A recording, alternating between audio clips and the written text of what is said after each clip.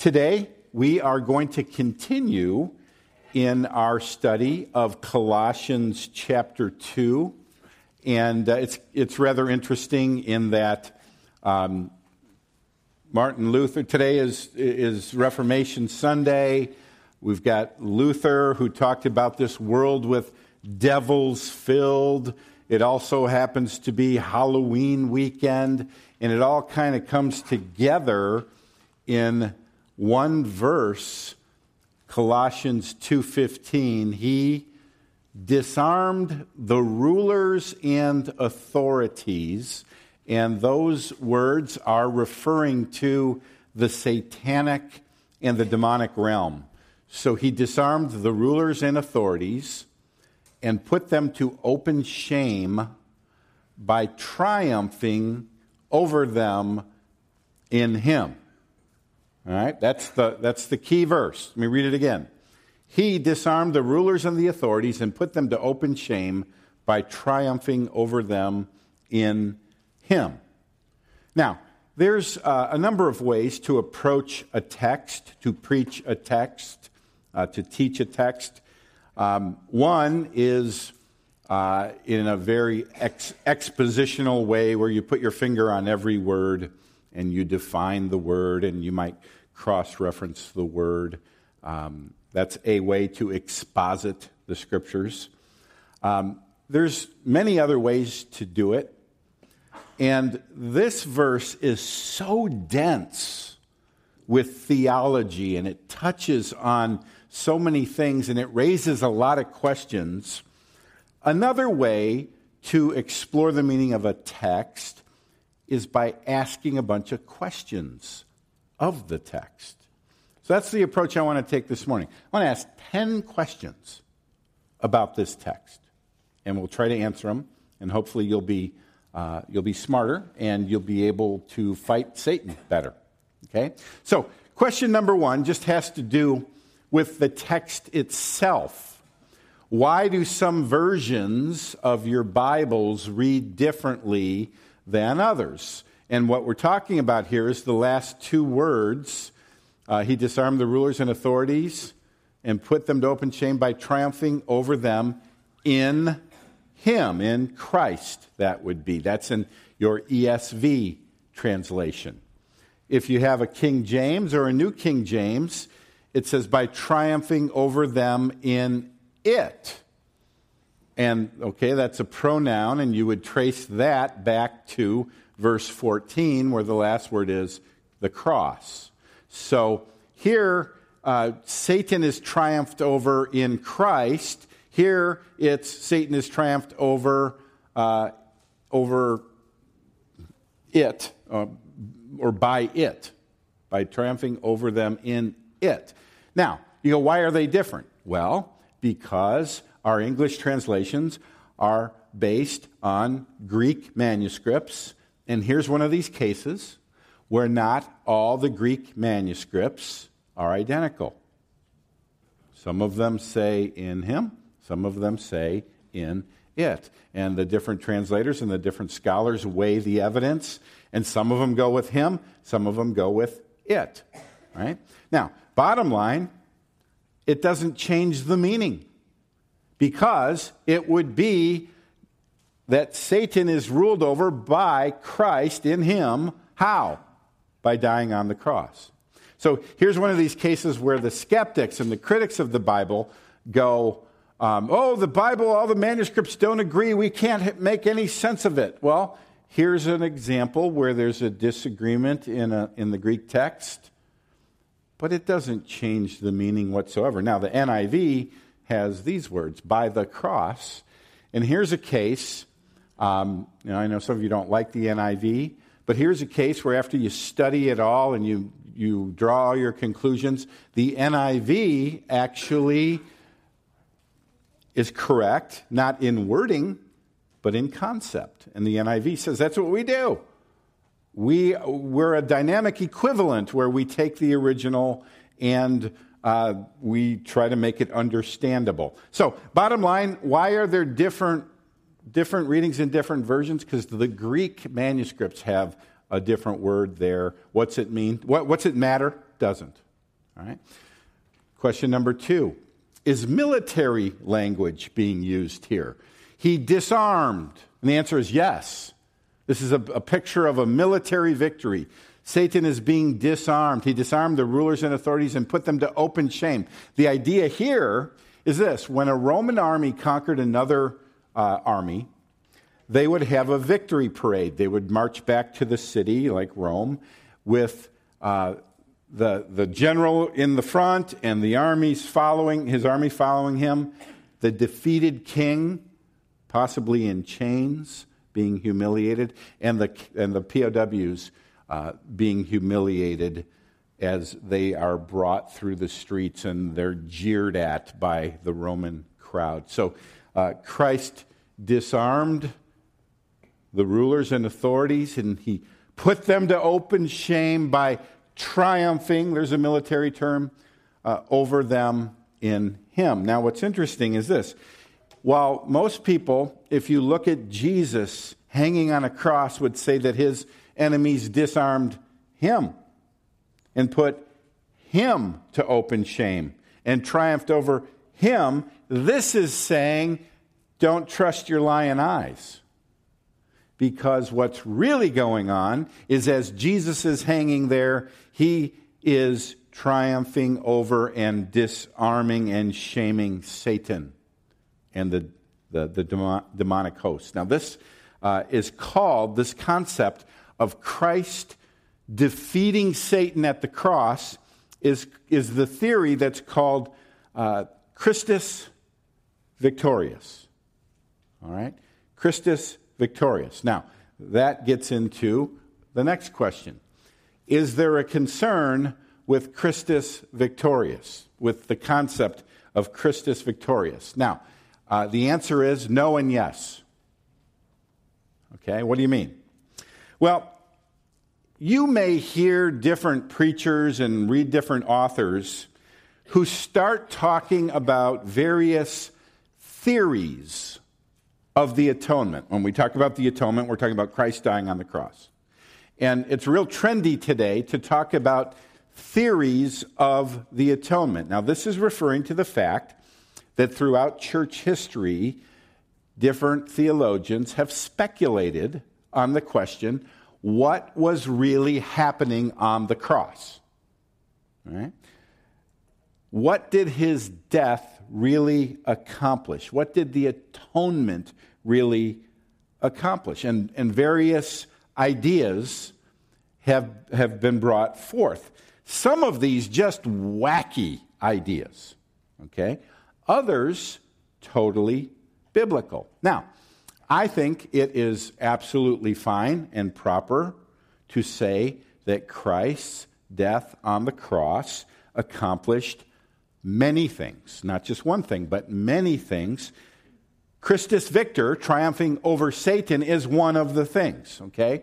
And by the way, here's a book, 50 Reasons Why Christ Came to Die, by a fellow by the name of John, you know him, Piper, right? He wrote this book in response to Mel Gibson's movie, The Passion of the Christ. He was concerned that people would go see The Passion of the Christ, see Christ crucified, see him resurrect from the dead, and walk away going, wow, that was a good movie, or that was a bad movie, or whatever you want to say about the movie, okay? But not know what the purpose of the cross was. So he wanted to come up with a book explaining 50 things, 50 reasons why Christ came to die. It was supposed to be kind of an evangelistic tract. It's way too complicated for most people. Okay? This is like really dense theology. But if you look at the table of contents, the number one reason Christ came to die, to absorb the wrath of God. Now that is called, and that's the number one reason, okay? That's called penal substitutionary atonement. That Christ came to take the penalty, to pay the penalty as our substitute. Penal substitutionary atonement. In fact, I would say all the other things that happened at the cross flow from number one. So, other things, to please his heavenly Father, to learn obedience, to achieve his own resurrection from the dead, to show his own love for us. Okay? 50 of them. Number 42, to disarm the rulers and authorities. That's Christus Victor. Okay? So Christus Victor is a true concept that Christ defeated Satan at the cross. Okay? Now, why do I say we should be cautious about it, though?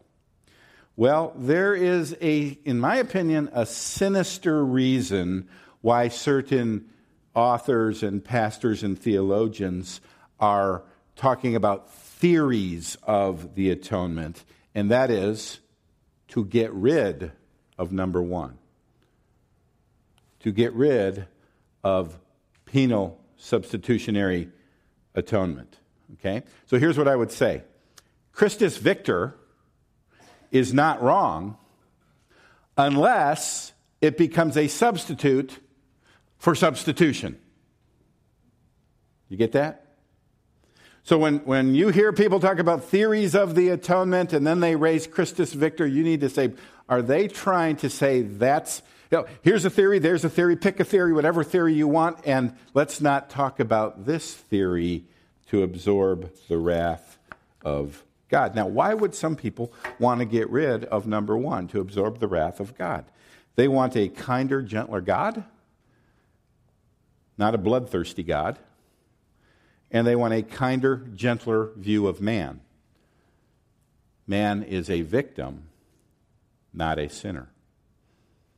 You're a victim of Satan, and Christ came to rescue you from Satan's clutches. But the emphasis there is your victimhood, not that you're a sinner in need of a blood sacrifice. I Googled around to see who was kind of moving in this direction. One guy, I won't name him, but one guy says this: in penal substitutionary atonement, violence is an intrinsic feature of God. God's bloodlust and violence drives the whole mechanism. It's paganism all over again. So the gospel you have heard and love and stake your eternity on is paganism in these people's minds. Okay? But in this theory, this theory he's proposing, God is nonviolent. God demands no blood price. More, God even deals with the devil nonviolently. God overcomes evil by self-sacrificing. The devil, like the white witch in The Lion, the Witch, and the Wardrobe, the devil, like the white witch, craves blood, not Aslan, and not God. Okay? We'll come back to C.S. Lewis in just a minute. All right? But these cupcakes they can't handle blood atonement. God's a nice, gentle guy. It's Satan who's the bloodthirsty one. So the reason Christ died was to rescue you from Satan, not from God. Okay? And I would say, what do you do with the entire Old Testament of the sacrificial system, of animals substituting, and then the pleasing aroma goes up to who?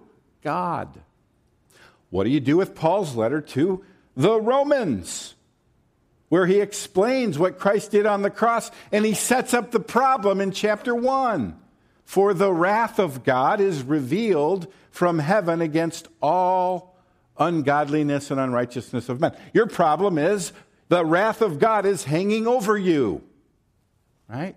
So it totally misses the point of the holiness of God, the sinfulness of man, Christ voluntarily stepping up and being a sacrifice. And then what it does is it says, you're a victim. Feel your victimhood. Exploit your victimhood. Okay? Mark Gelly, who is the editor of Christianity Today, comments on this. He says, it seems that Christus Victor highlights our state as victims. Substitutionary atonement focuses on our guilt. In Christus Victor, we're liberated from hostile powers out there. In substitution, we are forgiven, and liberation is from ourselves in our addiction to our sin. Naturally, both models speak to truths of the human condition, and both have nuances worth exploring, but I'm concerned at the rising popularity of Christus Victor when it comes at the expense of substitution. He's right on. Okay? But for some reason, when the Christus Victor theory is extolled by Protestants today, personal sin and guilt take a back seat, way back sometimes. And at least for today's Protestants, it has an uncanny tendency to downplay a sense of personal responsibility, which in the end sabotages grace. In my view, more than ever in our day, we need Christus vicarious, not Christus victorious, but Christus vicarious, which means substitute. Okay? So, is there anything wrong with Christus Victor? Absolutely not. But Christus Victor is dependent on substitutionary atonement. You get rid of one, you lose it all. Okay? Penal substitutionary atonement is the basis for Christus Victor, because penal substitutionary atonement takes away any legal basis Satan has to accuse you. And that raises the next question. What legal ground does Satan have to accuse us and God? Okay? Satan's business is condemning you, accusing you, and accusing God of being unrighteous for forgiving you. So, what is the basis that Satan has, the legal basis to condemn us? Well, our sin. He points to our sin and says this: you deserve to go to hell. And God, you're unjust if you let them into heaven. It's a legal play, right? It's based on Genesis 2:17, for in the day that you eat of it, you shall surely die. God, you said they deserve to die, and you're letting some of them into heaven. You are an unholy, unjust, unrighteous God to do that. And you deserve to go to hell, people. The legal basis is the wages of sin is death. Okay? So, if that's Satan's legal basis to condemn us and to condemn God, question 5, how did Christ then disarm the satanic powers through the cross? So the disarming is taking away Satan's legal basis for condemning us. So, how did Christ take away Satan's legal basis? Well, here's where Romans 3 comes in. Now, Paul has been talking about Jesus, verse 25, whom God put forward as a propitiation by his blood. What's a propitiation? Well, definition would be this. A propitiation is satisfaction or appeasement of God's wrath, turning it to favor. What this says is God's wrath was satisfied and then turned to favor. How? By putting forth Christ as a propitiation by his blood. Yes, there's blood involved. Okay? To be received by faith. You get the benefits of that propitiatory sacrifice by trusting in Christ. Now, Paul gets into, so here's what we do. We go, how could a loving God send people to hell?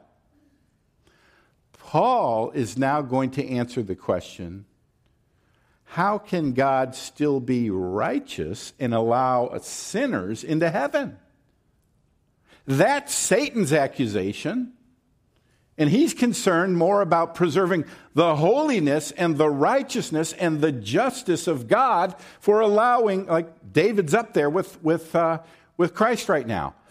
David's an adulterer. David's a murderer. How could David be allowed to heaven into heaven and God still be just? All right? This propitiation was to show God's righteousness, because in his divine forbearance, he had passed over former sins, meaning David's sin had not been paid for. What about all those sacrifices? The blood of goats and bulls don't take away sin. All right? This propitiation, was to show his righteousness, God's righteousness, at the present time so that he might be just and the justifier of the one who has faith in Jesus. See, to be justified is for God to declare you righteous and perfect so you can go to heaven. Well, I'm not righteous. So Satan says, you're unrighteous, you're unholy. God, you're unholy. So Christ dies in my place. So now that transaction is just, it's righteous. And he is the justifier, declaring me right in his sight. So, by Christ dying on the cross, he takes away the legal basis for Satan to accuse me and you and God. Okay? Now, let me raise another question. Number 6. Did Jesus pay a debt to Satan? Now, we talked about different theories of the atonement. This is called the ransom to Satan theory. This is one of the theories that is wrong. Okay? The idea is that Satan is holding us captive, and for us to be set free, a ransom, Christ's death, needed to be paid not to God, but to the white witch, Satan. Okay? The ransom to Satan theory was first taught by Origen back in the early 3rd century. But most of you have picked it up by osmosis through The Lion, the Witch, and the Wardrobe. Okay? Boy, it sure seems like Aslan, the Jesus figure, the lion, dies and pays a ransom to the white witch.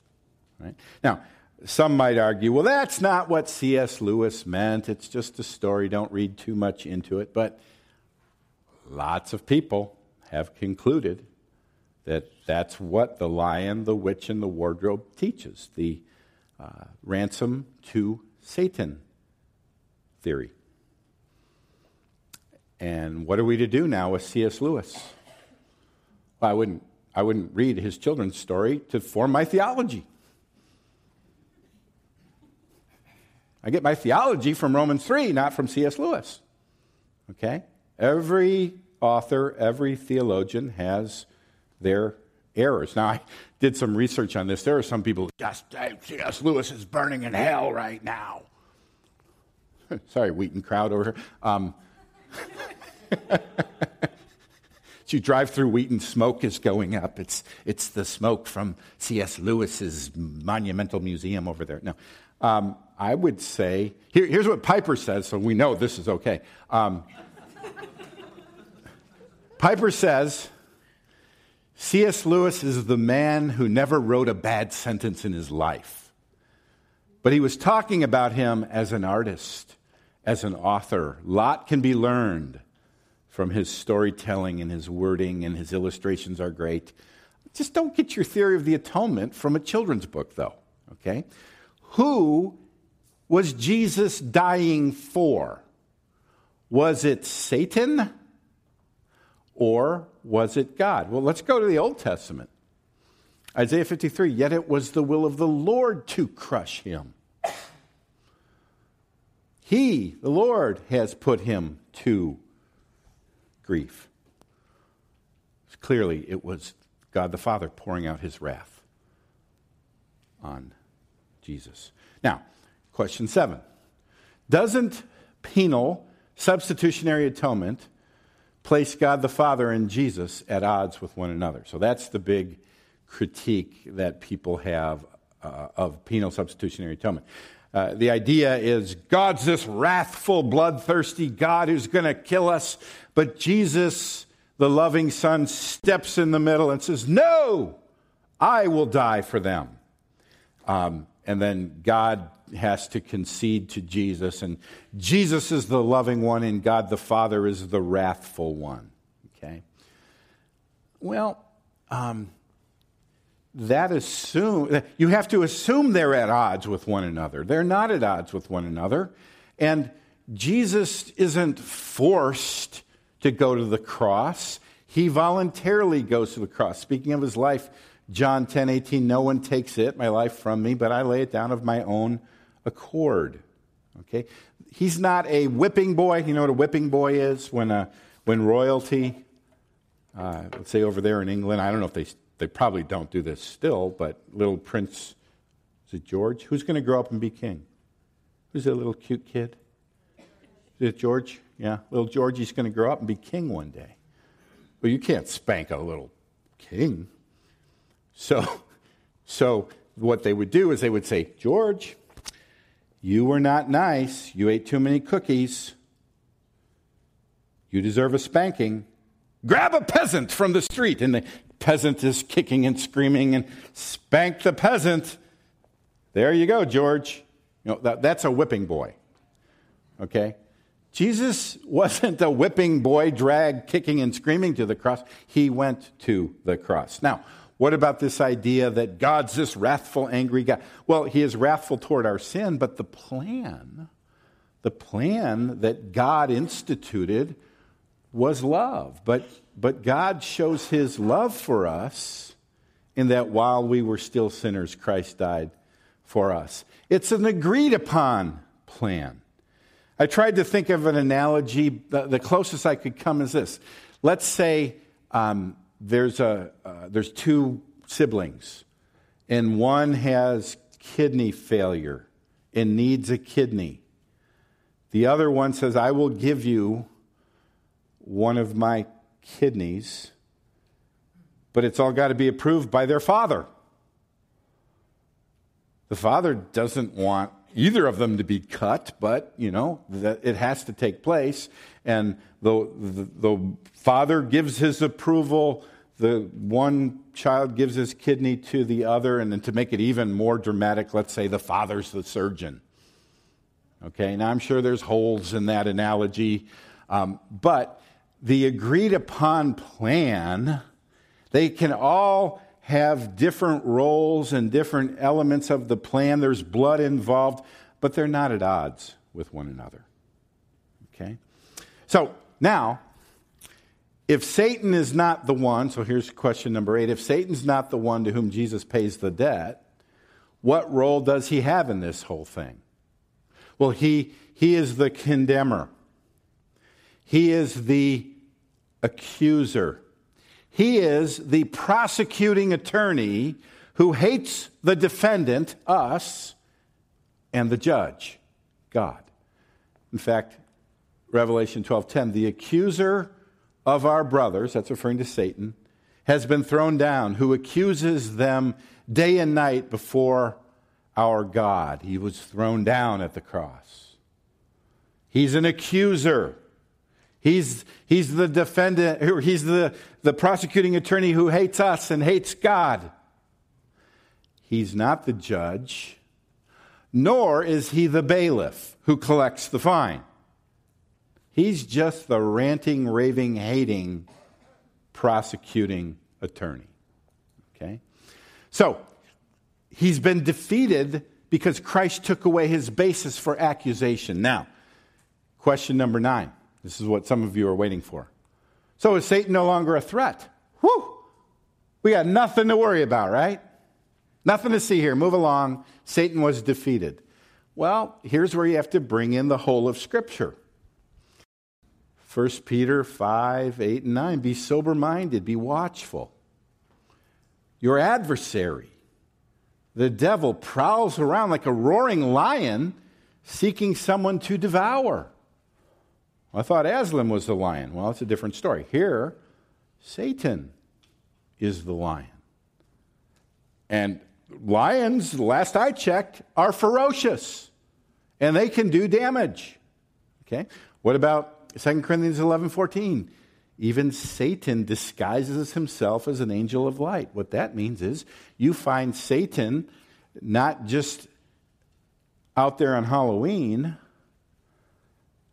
but in the church as an angel of light, proclaiming falsehoods. Be aware. Okay? Ephesians 4:27, give no opportunity to the devil. And then Ephesians 6, put on the whole armor of God that you may be able to stand against the schemes of the devil. So, how do we synthesize Christus Victor, Christ defeated Satan at the cross, with all of these warnings about the ferocity and the danger of Satan? How do we put these two together? Well, realize there's a huge difference between fighting a ferocious enemy and a defeated enemy who just likes to roar a lot and scare a lot and intimidate a lot and lie a lot. Most of Satan's attacks upon Christians, that is, are lies. So you need to put on the armor of God and take your stand knowing that lies are going to be coming at you. You know, in A Mighty Fortress, though this world with devils filled should threaten to undo us, and then he talks about this rage of the enemy coming against us. One little word shall fell him. Now, Luther was asked, when you wrote that, what's the one little word that will fell Satan, that will defeat Satan? Does anybody know what Luther said? Jesus? That's the Sunday school answer, isn't it? Jesus? No. Liar. Liar. Liar. Okay. I heard a story by a Southern preacher. So you know I'm going to fall into my Southern accent at some point. and it was about a Southern schoolboy. Here we go. I can't help it. Southern schoolboy who he was out at recess, and he caught him a bumblebee. And he took a bumblebee, and he pulled that stinger out of the bumblebee, but it was still a bumbling. And he put that bumblebee in his pocket. And then he was back in class, and during the class, he reached in his britches, and he pulled out that bumbling bumblebee. And he reached over in front of him, and he dropped that bumbling bumblebee into the britches of the fella in front of him. Sound like Andy Griffith, don't I? And that boy started a hooting and a hollering and jumping and a screaming, and the teacher said, "What is going on?" And the boy who put the bumblebee in his pants was snickering to himself, and he said, "Oh, don't worry. That bee's a buzzing, but he's got no sting." Yeah, okay, well, it's a long way to go. That's Satan. That bee's a bumbling, but he's got no ultimate sting. Okay? Now, let me then do the last question. What is the essence of spiritual warfare? The essence of spiritual warfare for the Christian is knowing that Satan is a liar. And he uses false teaching. He uses false thinking. He uses your emotions to deceive you.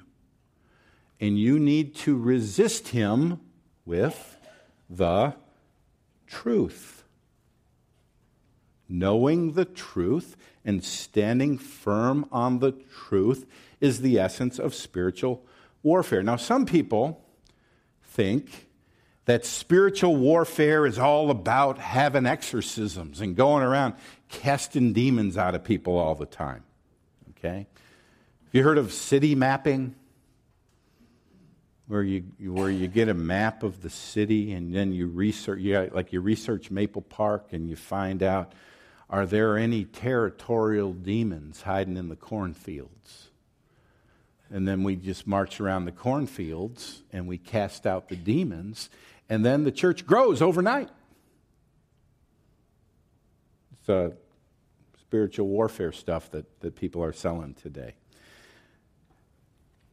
Have you ever noticed, okay, as you're reading your New Testament, in the Gospels, Jesus is casting out demons left and right. I mean, everywhere he goes, demons here, demons, casting out demons. Then he gives authority, delegated authority to his apostles to go out and cast out demons left and right. Okay. Then we turn to the book of Acts. Not as much demonic exorcisms are going on. Now, early in Acts 5 in Jerusalem, the apostles are casting out demons. Okay. Then the gospel moves to Samaria. Jews and Gentiles and Samaritans hated each other. So now when the gospel goes to Samaria, Philip, there's mention of casting out demons there. And then Paul and his missionary journeys. In Ephesus, there is mention of him, of demons coming out of people. There's also the mention of the 7 sons of Sceva, the Jewish exorcists, who didn't know what they were doing, and they were trying to cast a demon out of a man. And the man became so violent, he beat them all up, and they ran out of the house naked, screaming. Okay? Because he was saying, by the name of the Jesus that Paul proclaimed, they weren't believers, but they had stolen Paul's formula. Okay, so there's mention of demons being cast out in Jerusalem, in Samaria, and in Ephesus. And then there's one other time, almost as a side note, in Philippi, when Paul is being followed by this slave girl who has a demon, and she's saying, "Oh, follow him. He knows about the true God, how to be saved." And after a while, he's annoyed, and he casts the demon out of her. Okay. But by the time we get to the pastoral epistles, 1 and 2 Timothy and Titus, not a mention of some formula for casting out demons. Now, Satan is mentioned, but no emphasis upon casting out demons. Now, what are we to do with that? Now, some would say, well, we're not to do anything with it. You're to cast out demons just like Jesus did. So the normal Christian life should be you have your daily quiet time, you have your prayer time, you cast out a few demons, you go to Bible study. It just should be part of your normal life. Others would say Jesus and the apostles cast out demons, and that established them as having unique authority from God, as the Son of God and as his delegates, his apostles. But as we pass out of the apostolic age, what's normative for spiritual warfare is simply confronting error with truth. Now, I think this is a case where people polarize one extreme to the other. Should be absolutely no confronting of Satan, or you should be doing it over your Rice Krispies every morning. Okay? I'm somewhere in the middle. I think there are times you may be confronted by demonic evil. A person with demons, or freaky things in your house. What do? Do you call in the professional exorcist? No. You take authority. Men, as the man of your house, take authority in Jesus' name. You have no right to be here. You must leave. He is the King of kings and Lord of lords. As for me and my house, we will serve the Lord. You must leave. That's it. Okay? But most of the time, spiritual warfare is knowing he's a liar. Spiritual warfare takes place in the mind and in the emotions. And it's confronting yourself with truth and reinforcing that truth to others. Let me get real practical. Some of you are struggling with your salvation. You're really trusting in Jesus, but Satan is telling you, you are such a sinner. You're not truly saved. You did this, this, this, and this. You're going to hell. Spiritual warfare, folks, involves getting mad. It involves getting mad at Satan, at yourself, at your emotions, at the liars. And it involves taking him at his word. Yes, Satan, I am a sinner, but I believe with all my heart that Christ died for me. And he's the solid rock upon which I stand, not my works, not my perfect life. So I am taking my stand and basing my eternity on the promises of Scripture. Be gone. That's spiritual warfare.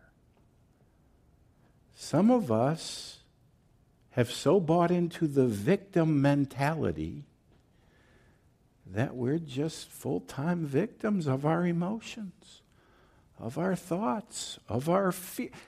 Take a stand on the gospel. Now, don't go fighting Satan yourself. You fight him in the authority of Christ. I base my confidence in salvation on him, on his promises, on his word, not on my righteous record. So some of you, what you need to do today is get mad and trust in the cross. You willing to do that? All right.